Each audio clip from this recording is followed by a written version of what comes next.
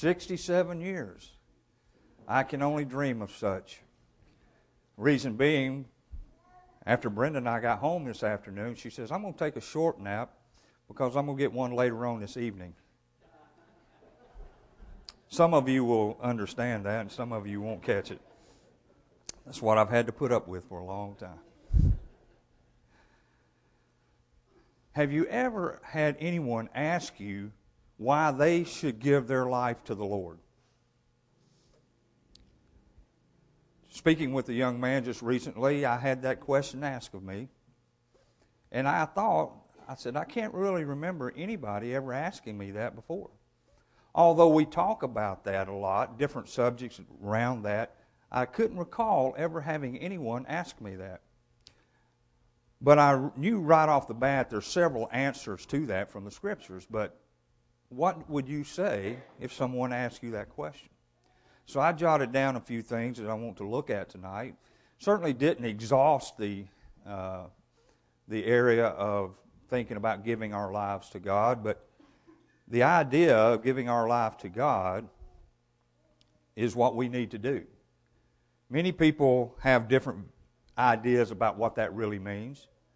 Of course, if we want to please God, we've got to look at the Bible and go by what the Bible says as far as us giving our life to God.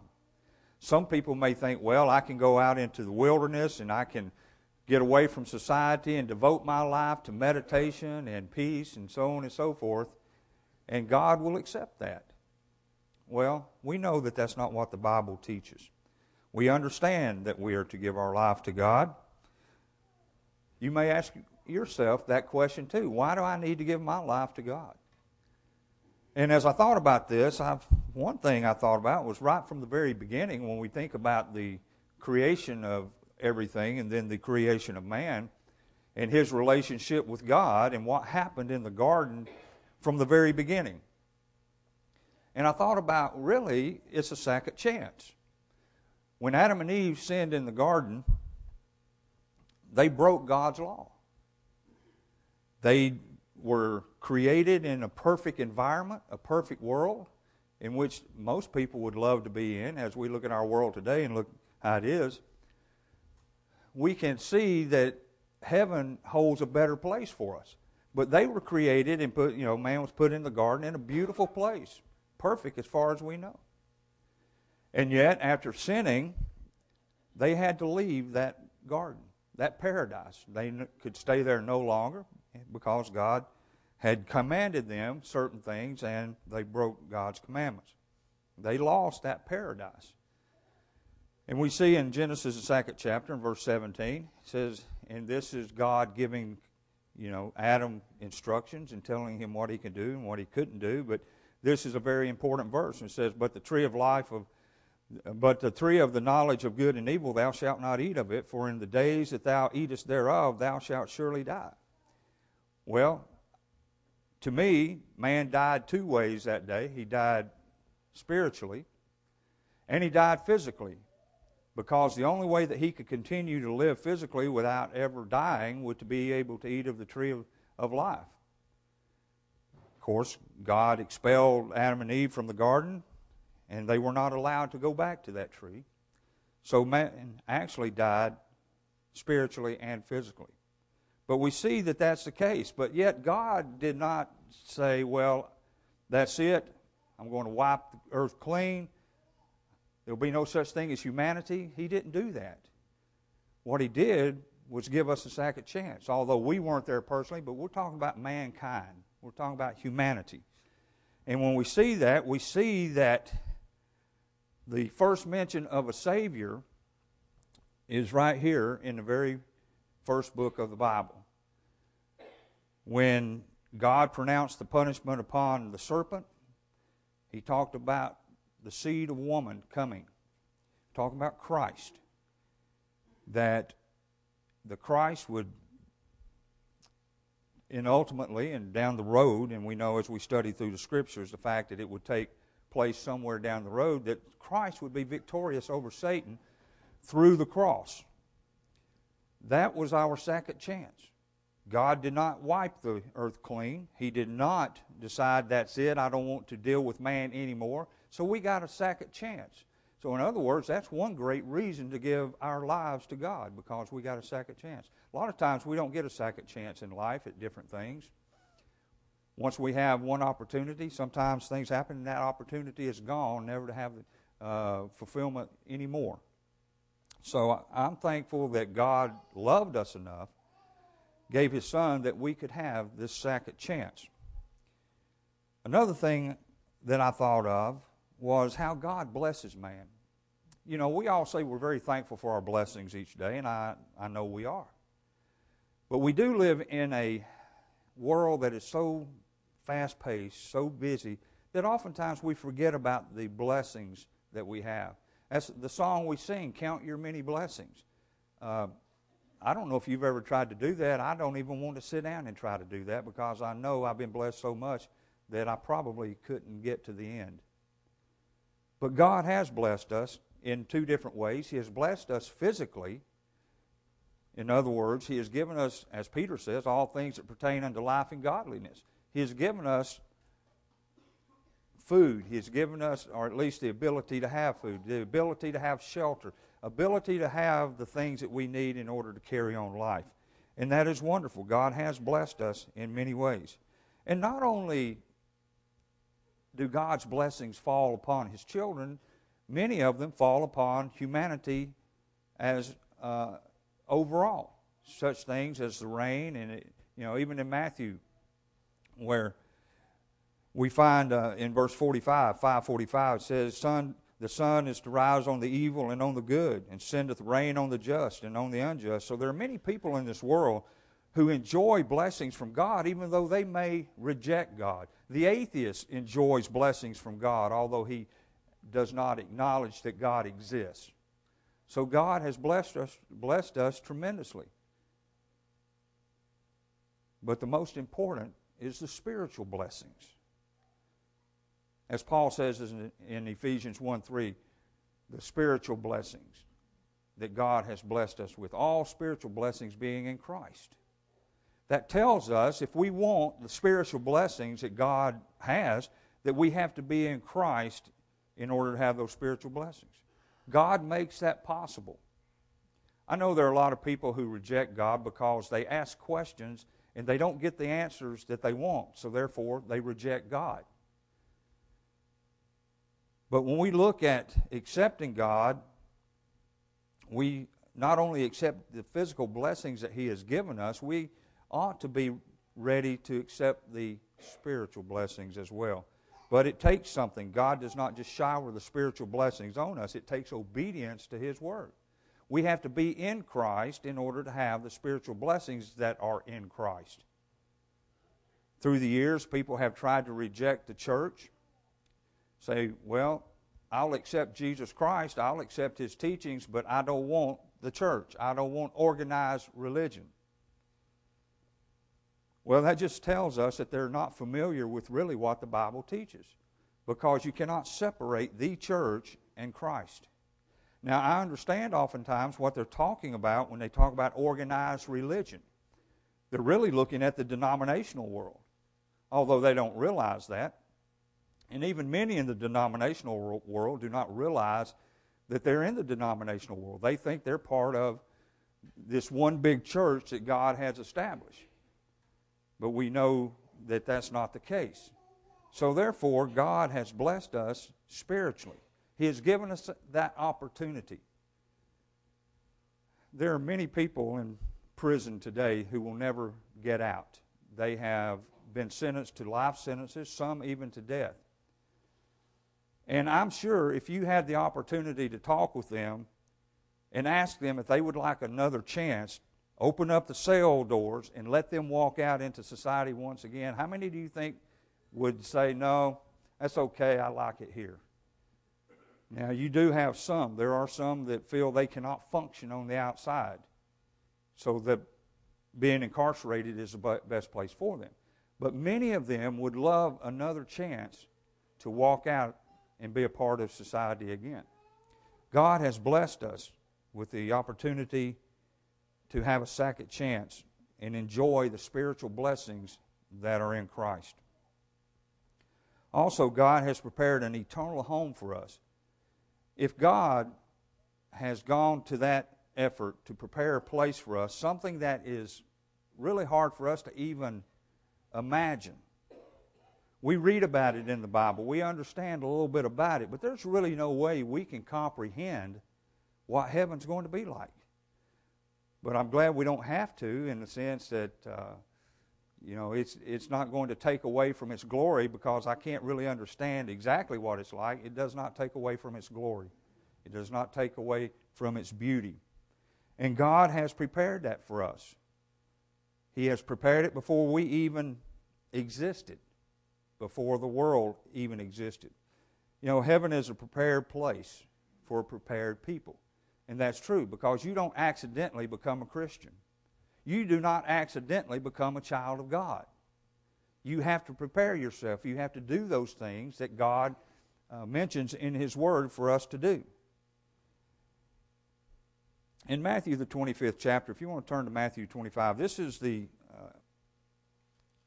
section of Scripture we read about the judgment.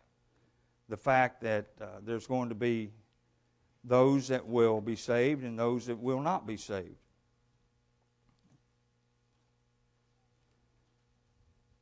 But in verse 34, Jesus says, 43.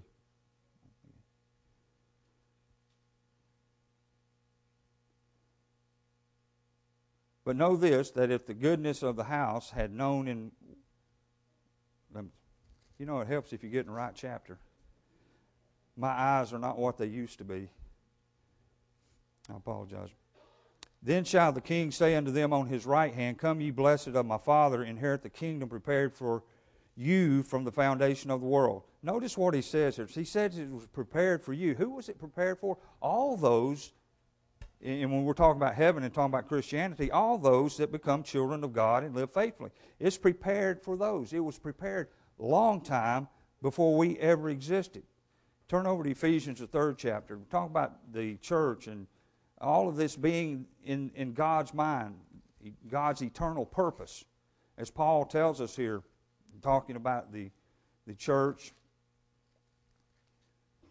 Beginning in verse 9, actually, he says, he's talking about the mystery, because for a long time the Jews did not understand that the Gentiles would be allowed into the kingdom.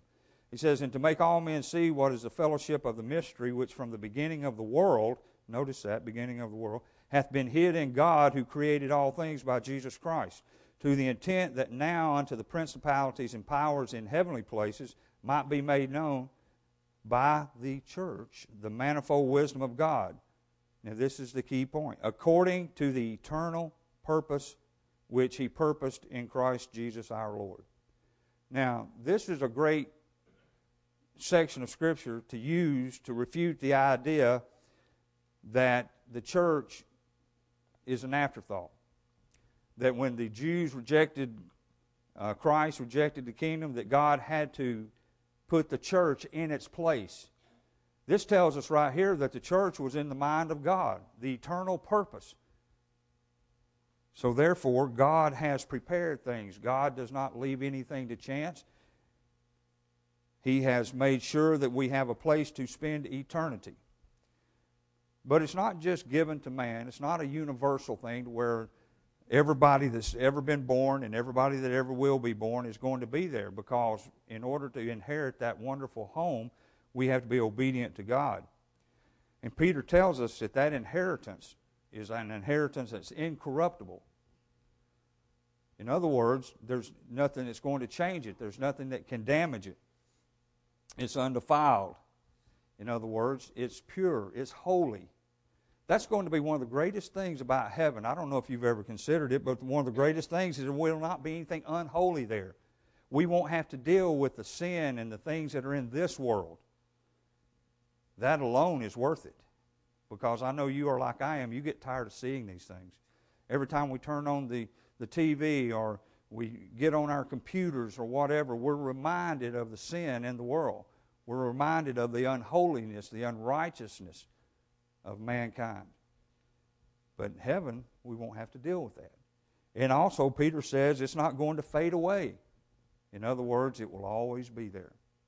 Now, for God to create something like that for us alone should cause one to want to dedicate his or her life to God.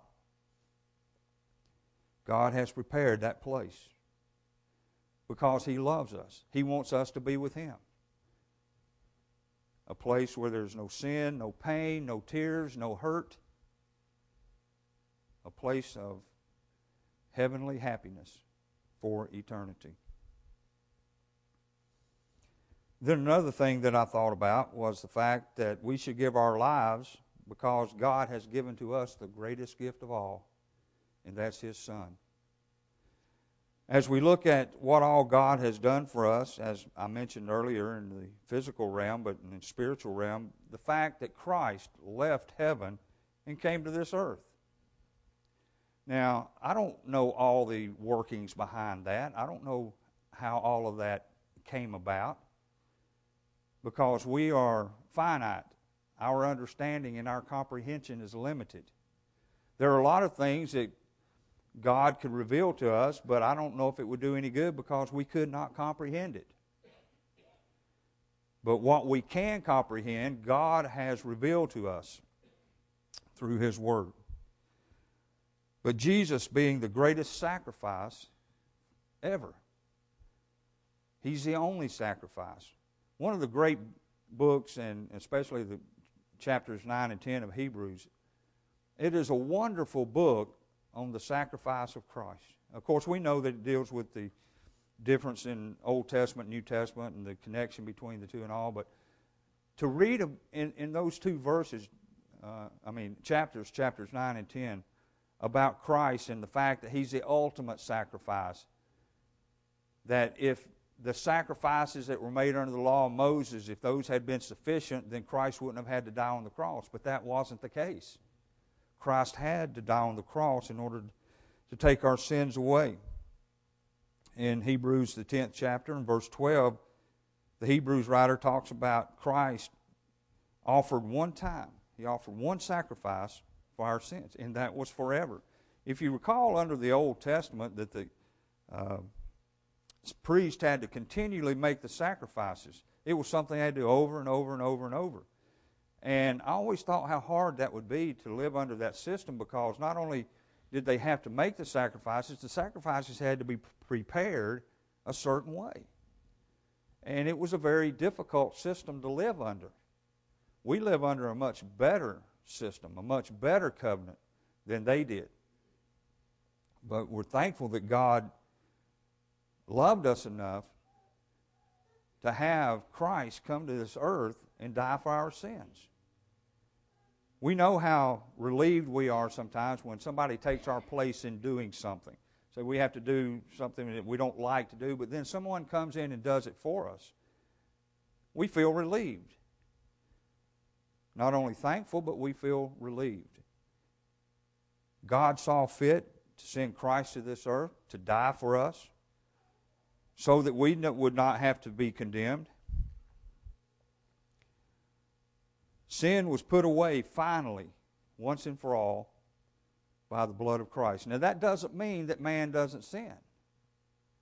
What it means is that we have someone to take our place in paying for that sin, as long as we are obedient to God. I don't know how Christ really felt leaving heaven, perfect place, wonderful place, coming to this earth, because He did suffer as we did. The Hebrews writer says that God prepared a body for Him. Why? So that it could be nailed to the cross. Because God is a spirit, and we know that Christ is part of the Godhead, and you can't nail a spirit to a cross. Therefore, Christ took on a fleshly body so it could be nailed to the cross, so it could be sacrificed for mankind. We like for people to be grateful for the things that we do for them, although we may not say anything, but we love to hear thank you, or I appreciate what you've done. Not that we're wanting to slap ourselves on the back, but it does make us feel better when people appreciate things that we do for them. We show our appreciation to God by following His Word. When Paul said in Romans 6:23 about Christ being the gift of eternal life, he is exactly right. He is the gift of eternal life. And that's not a gift that, like in the ordinary sense, where you don't have to do anything. Many people say that all you have to do is believe in Christ and you're saved because, after all, He is the gift of God. He's the gift of eternal life. Therefore, you don't have to do anything to get a gift. It's given to you free with no strings attached. Well, it's a little bit different type of gift than that, because we know that God requires certain things of us. And as I was speaking with this young man, that was part of the idea, I think, behind his question. Why should I have to do anything? Since God has given me life, why do I need to do anything to give God back my life? And from an honest and sincere person, that's not a bad question. I appreciate people who are seeking answers to questions that they have about maybe their spirituality and their relationship with God. But Jesus Christ is the greatest gift that we could ever receive. No matter what we receive in our lifetime, the greatest gift has already been given to us. It is up to us to accept that. Ask yourself, why should you give your life to God? And for those of us who have already done that, we know a lot, but sometimes we don't concentrate on that. We forget about it. I think sometimes we need to think a little bit deeper. And I think by thinking a little bit deeper, maybe we can become more appreciative of what God has done for us.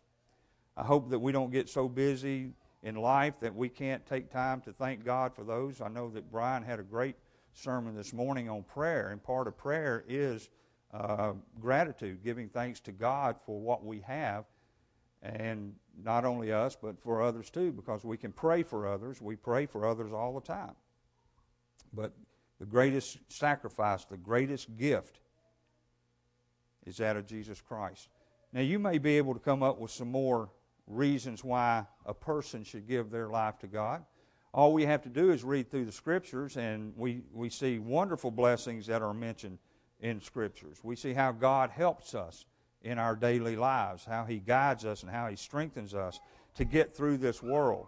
Part of the reason that God helps us is because this is a difficult life.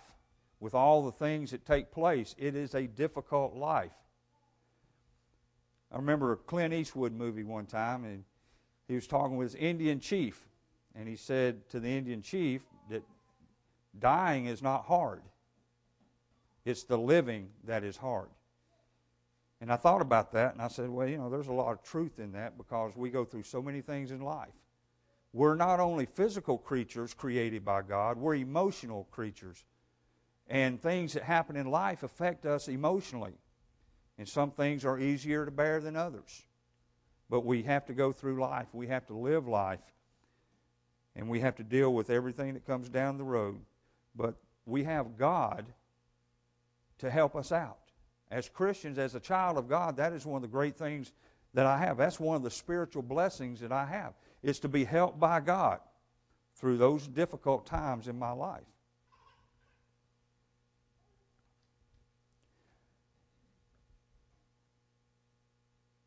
How many reasons can you think of to give God your life? You can make your own list. But if I know this congregation here, I know that every list would be lengthy. Because I know you feel like I do, that God has blessed us beyond anything that we could really ask. I guess one answer to that question would be gratitude. Reason to give your life to God is because you're grateful for all that has been done on your behalf. As we mentioned about Christ being the greatest gift, Christ cannot do you any good if you do not submit to Him. If you do not submit to God's will, no matter how much God has done, it becomes of no avail. It is in vain on your part if you choose not to follow God. I try not to let God's blessings be vain in my life. And I'm sure you're the same way. But if you are one that has not decided to give your life to God, you need to make that decision, because there's no hope without it. The Bible is very clear on what it takes to have a relationship with God, the correct relationship. A lot of people talk about their relationships with God. I've got a personal relationship with God. Well, I hope it's the right personal relationship with God. But we know that God tells us what we need to do to become Christians. It's not hard. As Paul told the Romans, he said that faith cometh by hearing, and hearing by the Word of God. Well, that's where it starts. Knowing the truth, hearing the truth, our faith should start. Excuse me. Faith is so important, and you hear it probably spoken of every day. Somebody's faith. They either had faith in this or they didn't have faith. But it is so important to believe in God and to trust God. Not only is faith important, but the fact of believing that Jesus Christ is the Son of God. Believing that He is that great gift that God has given us. Believing that He is the one that God sent to this earth, the only begotten Son. Many people believe in God, but some of them do not believe in Jesus Christ. They'll say Jesus is like Muhammad or Buddha or someone. He's just another good prophet. That's far from the truth. Christ is the only one to ever hang on the cross for mankind. He is the only begotten of the Father. So we must believe that Jesus Christ is the Son of God. And upon that belief, be willing to repent. That doesn't mean just say you're sorry. Repentance is a continual thing, in a sense that we're going to live our lives according to God's Word. Yes, we repent of the sins. We ask for forgiveness and we make changes. But yet our minds should be fixated in a continual repentant mode, as far as when we do something we know we have to change it and correct it. It's not a matter of just saying that you're sorry. And then be willing to confess Christ publicly. The Apostle Paul said that confession is made by the mouth. Christ talked about those that would confess Him publicly as opposed to those that would not. So public confession is absolutely necessary. And then to be baptized into Christ. You can't be saved outside of the body of Christ. You have to be saved in the body. We know that baptism takes away our sins. Why? Because we have submitted to the commandment of God, first of all, to be baptized. But we know that, as Paul says in Romans, the 6th chapter, that we are buried with Him in baptism. We're buried into His death by baptism. We take part in what happened at Calvary. Although we can't take part in it physically, we take part in it spiritually. There is the connection. Christ shed His blood in death, and when we're baptized into His death, we make the connection. God gives us the opportunity to do that. These are just some of the things that we need to consider about giving and when we give our lives to God. If you have not done those things, you need to do those tonight so that you can be a child of God. Be willing to take God at His word and follow His commandments. As a child of God, if there's something that is amiss in your life, you haven't been as faithful as you should, or whatever, you understand, this is an excellent time to come forward for that too. Whatever your need, we pray that you'll come as we stand and sing.